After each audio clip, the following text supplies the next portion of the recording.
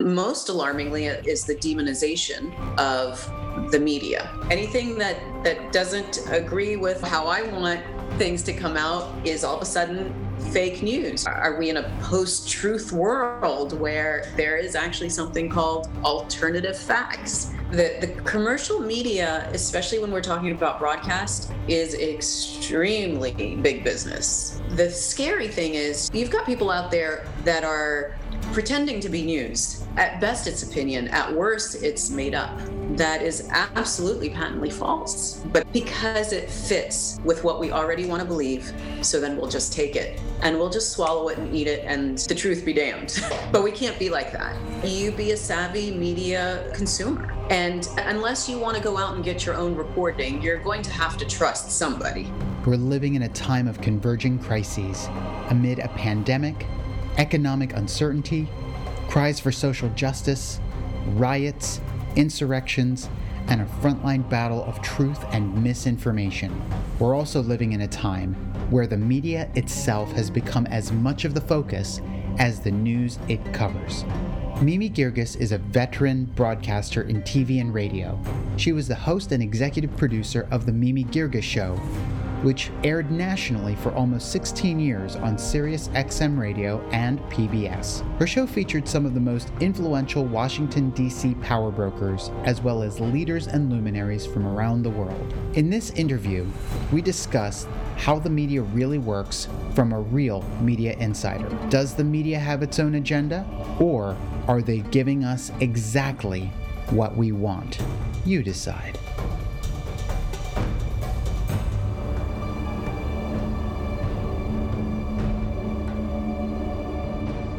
Hello, and welcome to the LifeWorks podcast. Joining me today is Mimi Geerges. Mimi, what an honor it is to have you on the podcast today. Thank you, Mark. Thank you so much. So I want to jump right in and talk about your show. Tell us about your show and why you started it. I started it in 2002, and I had been working in the engineering field. I was a telecom engineer. I worked in actual design of cellular networks and also in sales engineering. But I was ready for a change, and I had been volunteering on an NPR program, a radio program, doing essentially production work. So I would read a book, let's say, and I would write the intro, I would write the questions, I would prepare the host for the interview. In late 2001, this was after 9/11, the economy took a nosedive very suddenly, and I lost my job. I got laid off from my engineering job, and I thought, I have nothing to lose at this point. Let me start my own program. At least I'll be doing something. And I was starting to have children at the time, so it just wasn't a good time for me to jump right back into corporate America. And I did start that program, a radio program at the public access here in Fairfax, and modeled it after that program on NPR. And I started getting guests. I started getting really fascinating guests in studio. I learned on the job. With each interview I did, I learned how to make it better, and solicited feedback from people that were in the field, and was really enjoying it. And I thought, wow, this is a great program. Let me get a bigger audience. I started adding stations and going online. And this is 2002, right? So there wasn't a lot going on. But XM radio, satellite radio, had just come on and was gaining in popularity. And so I called them up and I pitched them the program.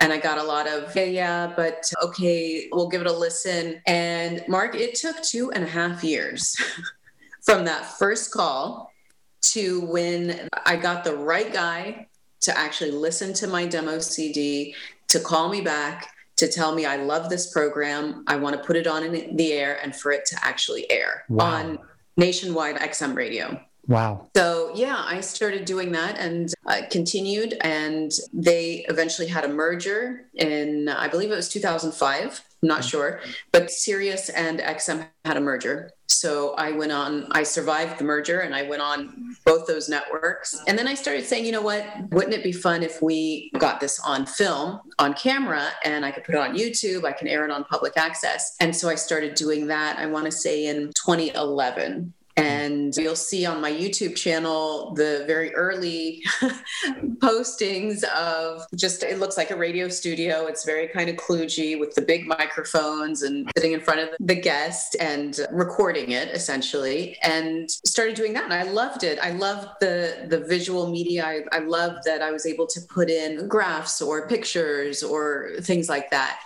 And started doing that. And then I pitched a PBS station here in Washington, D.C., and was able to go into now a TV studio and do an actual TV program. What did you focus on thematically and topically? Throughout most of the time, it was just public affairs. So I did anything about current events, anything about history, social sciences, the arts. It was real fun to have musicians come into the studio. And of course, they would play for me, or singer-songwriters. And you'll be able to see those also on the YouTube channel. But that kind of thing, Middle Eastern affairs. This was, again, in the wake of 9/11. So there was a lot I felt that we should be doing in terms of educating the American public on what is Islamic radicalism, what is Islamism, what are the diverse cultures and religions of the Middle East, what's the nuance there, what's the history, understanding Afghanistan, Iraq. The U.S. was, of course, very much involved in wars in those two countries. So that was really the focus then. In the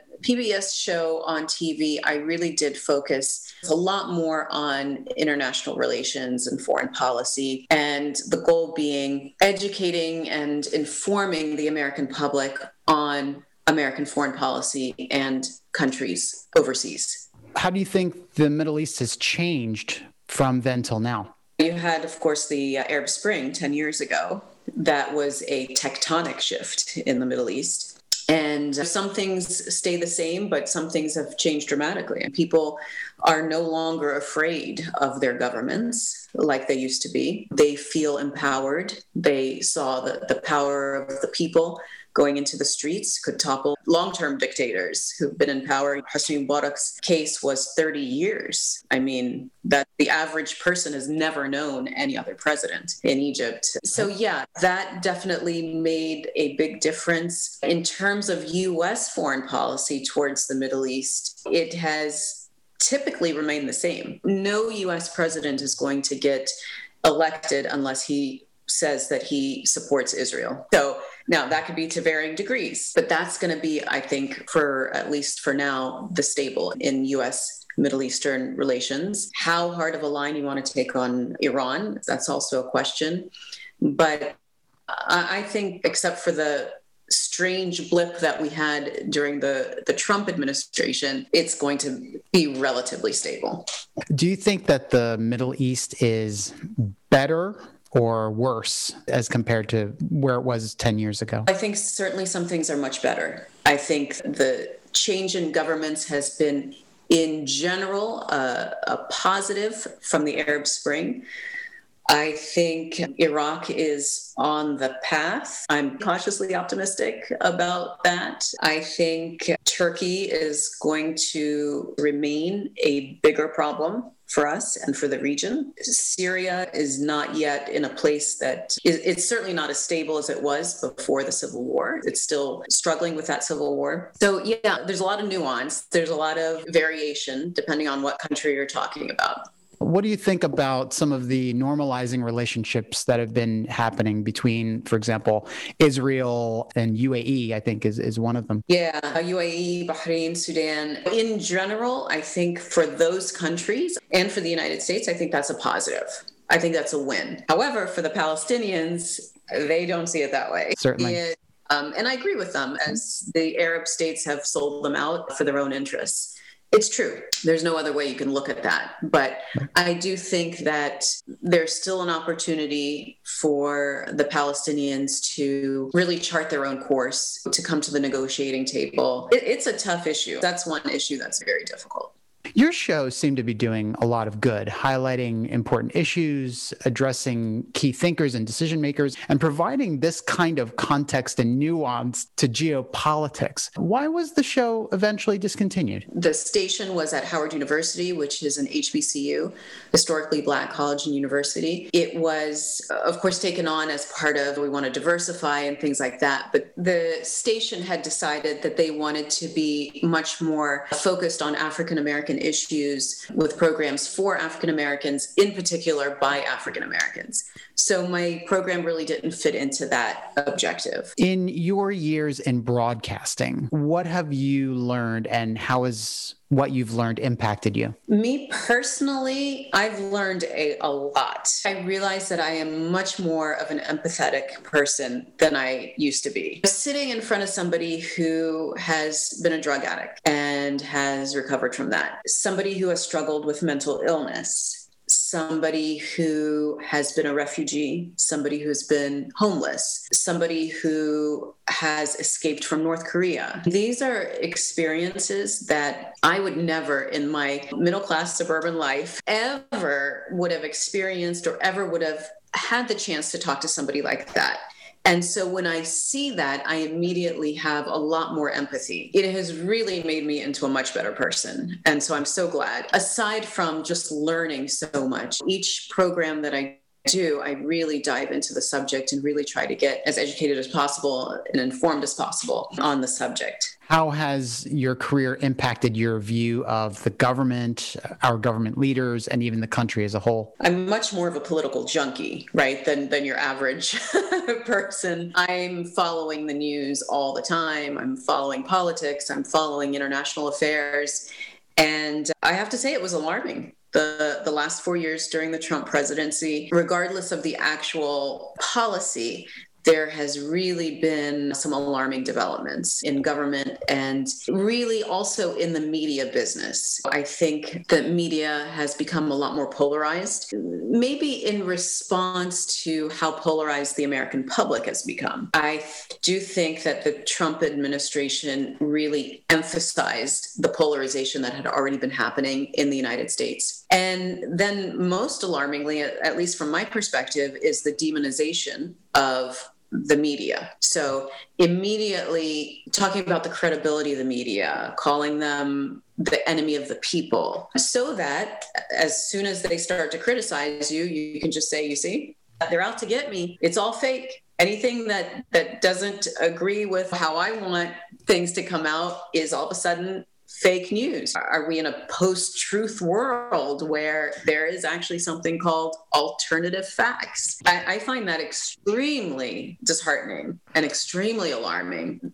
that politicians and spokespersons could actually get away with saying something like that. And I would hope that we start turning back from that kind of idea that you have facts and I have alternative facts. What agenda does the media have? It depends on who you're talking about. The media is a very broad term. I would say for the commercial ones are interested in ratings and advertising dollars. And in order to attract that, they do have to have people that believe in them and that want to support them. The commercial media, especially when we're talking about broadcast, is extremely big business. I looked it up today just so I could share this with you. Revenues for Fox News is $2.3 billion with a B. CNN is about half that, $1.2 billion. Of course, they've got lots of expenses, but that's big business right there. And in the case of, for instance, when they got rid of some of their high-profile anchors for sex abuse or sexual assault cases, it was because the advertisers said, we're pulling our ads.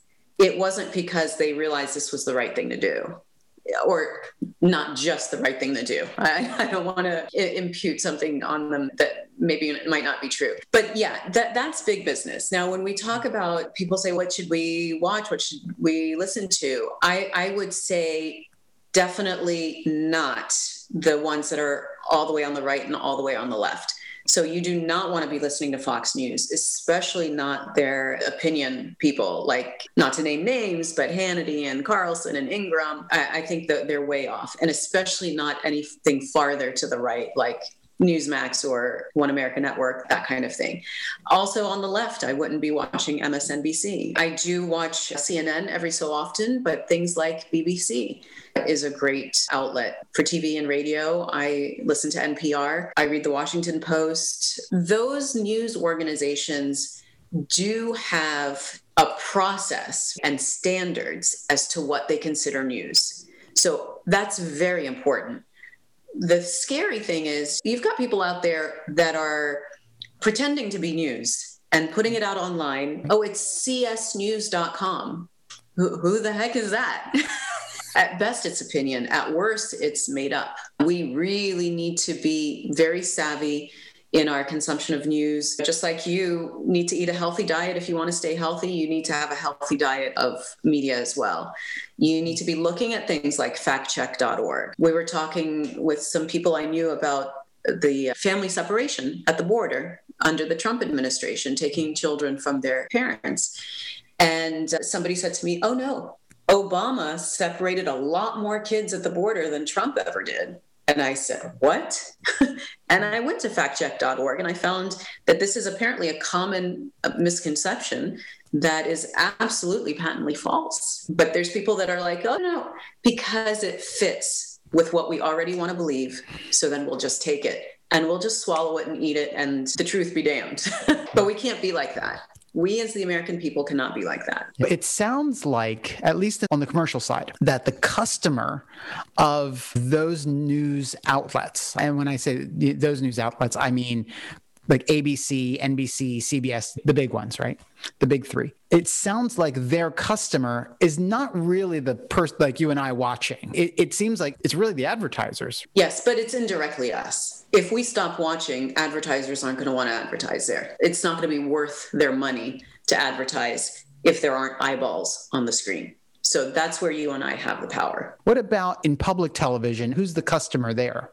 I would highly recommend people watch and support their public TV stations or public radio stations and nonprofit news outlets because they're not beholden to corporate power. They don't have to worry about, in some cases, yes, they get sponsorships, but theoretically, they're not beholden to corporate power. What would you say to people, because there are a lot of them out there, that look at mainstream media and say that the media has a liberal bias?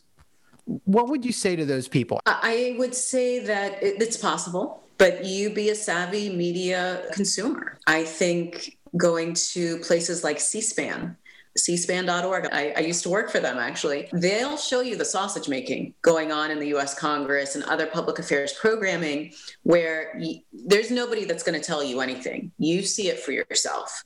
You can watch the debate on the Hill. You can listen to it on the radio as well in this area. Yeah, be a savvy consumer. Things like ProPublica is also a nonprofit. Very good reporting. And unless you want to go out and get your own reporting, you're going to have to trust somebody. How does the media prioritize its news stories? Because we have access now to news from all over the world.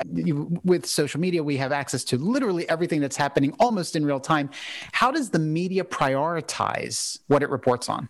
That's what news editors worry about all the time. There's the flippant phrase, if it bleeds, it leads. It depends on what's the most interesting, what's the most impactful to their audience. And it's sometimes hard to decide and what gets put in, what gets left out. And I think, unfortunately, sensationalism is now leading the news in a lot of newsrooms. A lot has happened in the last year recently. The 2020 election process, we've had the pandemic going on, the president's recent challenge of the outcome, the storming of the Capitol, just so much news. And just for our listeners, Mimi and I originally had this interview scheduled for, I believe it was October before the election. And actually Mimi made the right call in postponing this till after the election. And so much has happened since then. So all of these things are happening. How would you go about reporting on these things? I'm flabbergasted at everything that's happened. Having a US president having primed the pump really on not accepting the election results if he lost. And he'd been priming people since 2016 when he was asked flat out, are you going to accept the results of the election? And he said, well, we'll see. If I win, I will. And this is what happens when he doesn't win. And it's shocking how much that without evidence, people will still believe him and instead actually see the evidence of this widespread fraud that was supposedly happening. And then storming of the Capitol. You see those images and you start thinking, that's not the United States right there, let alone really down the street from us here in the DC area. That can't be happening. This is not the United States. We see this kind of thing in other countries, right? Right. There is fraud in their elections. There's disputed elections. There's storming. There's protests. There's riots. And we just sit here and watch and think in our smug little way, oh, we're a democracy. That would never happen to us. And that was a wake-up call. Democracy is not something that we can take for granted. We need to be aware, again, as the American public, this is our responsibility, that we hold our elected officials accountable to protecting that democracy, that the whole idea of accepting an election that you lost is central to democracy. And I remember watching inaugurations. I've been following politics for a long time, probably since I was in middle school. And I would sit and watch all those inaugurations and think, wow, how many people in the world get to see this, where the outgoing president or the people that lost the election are sitting there clapping for the guy that won, going and walking him to his limo or his helicopter or whatever it may be, and then going and taking power. How lucky are we that we have that? And that got called into question very recently. And I don't think we should forget about this easily. We should hold accountable everybody that was responsible in that in any form or fashion. And that, yes, we do need to heal. We do need to reconcile. I'm a strong believer in that. But in order to have true healing and true reconciliation, we have to have an accounting of the truth. Someone like Donald Trump, if you look at the news today, he's now out of office. The news reporting has gotten a little bit drier. It's just all about the business of the day. Was somebody like Donald Trump good for the media? In the cynical sense, he drove up ratings. Look, everybody was riveted by the horrible riot and breach of the U.S. Capitol. We didn't know how many people were going to die and if lawmakers or the vice president could have been killed. Let's not forget they were chanting, "Hang Mike Pence." That was our sitting vice president, regardless of what you think of him. We had practically all of our lawmakers on the federal level in that building that was under attack. So yes, in that sense, he was good for ratings. Was he good for the country? I have my reservations about that. And frankly, people have been saying politics needs to be boring again. Politics needs to be in the background. We need to go back to the times where we're talking about Medicare and Social Security and healthcare reform and a comprehensive immigration policy and welfare, climate change. None of that. The Trump presidency wasn't about policy. It was about feelings. It was a fear-based presidency. And regardless of the policy issues that did come up, they were in the background. What do you think the United States' reputation is on the world stage today? I think it's in the dumps, and I think we need to make a comeback. The United States obviously is the most powerful military in the world. That goes without saying. However, it was our soft power that really allowed us to have influence in the world. Everybody loved America. You could go to Pakistan and they'll be burning the American flag, chanting "Death to America," and then they'll turn around and say, "Hey, can I get a visa? Can my kid go and study at one of your universities?" So that's where I think we really need to improve. And let's not be sanguine about what just happened in the Trump presidency. The dictators around the world learned from President Trump. They learned to criticize the media, and therefore nobody's going to believe them. Once they do, when they say, "Hey, this is what's happening and this is what he did," oh, no, that's not true. I try to follow the Arabic media. There was commentary about You see, they're all so proud of their democracy that we don't want to be like that. This is what you get from democracy. Yeah, there's a lot that we need to do to improve our image around the world and to regain the influence that we once had, and the good influence, I want to say, that we once had. I want to back up from the media and actually just ask you just a few general advice and lessons learned questions. If you could share one secret of your success, what would that be? One secret to my success is to really try to be a very good listener. The key to a good conversation is not so much how well you talk, but how well you listen. So if anybody wanted to compliment me, I want them to say, she was a great listener. Also, there's no substitute for preparation, to be hyper prepared. What's the most important lesson you've ever learned, either in life or in business? The journey is more important than the destination. You might not get where you thought you were supposed to be going or where you wanted to get, but you will always learn from that journey. And if you focus on your faith in God and in knowing that what you're doing is the right thing and to always do the right thing, then that journey will be amazing. If you could offer one piece of advice to the world, what would that be? Stay informed. Don't just listen to people that confirm your beliefs. Go and talk to other people, listen, search, do your own research, and don't just forward stuff on Facebook without checking it. Fantastic. What do you want most for your life? I had the chance to interview the late former governor of New York, Mario Cuomo. He's since passed on. But I asked him, I said, how do you want to be remembered? And he said, what I want on my tombstone, I want it to say, he tried. And I guess that's what I want. I want to be known as somebody that tried to do the right thing, that tried to improve the world in some small way. Even if it's just raising my kids, that's enough for me. I certainly think that through the illustrious career that you've had so far, and I don't think you're finished by any stretch of the imagination. I think you have had an impact, and I think you will continue to have an impact, Mimi. If you want to be found, where can people find you and connect with you online? So I have my YouTube channel is up, and I read all the comments. Obviously, I don't respond to everything, but I do read it all. So that's at YouTube. I think the channel is called The Mimi G Show. So do look for me there and give me some encouraging likes and shares and things like that. Fantastic. Mimi, this has been just an awesome time together. Thank you so much for taking time with me and sharing your wisdom and experience and really helping me and my audience to be better informed about how the media works. Thank you so much. Thank you, Mark. Thank you for having me.